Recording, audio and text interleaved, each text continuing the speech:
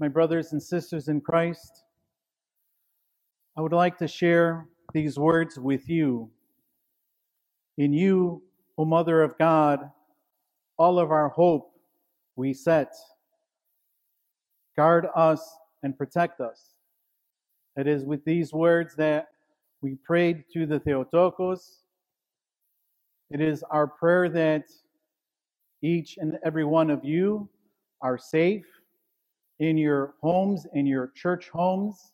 And it is our prayer that one day we will be together to celebrate not only the Charetismi, but the other church services that we have.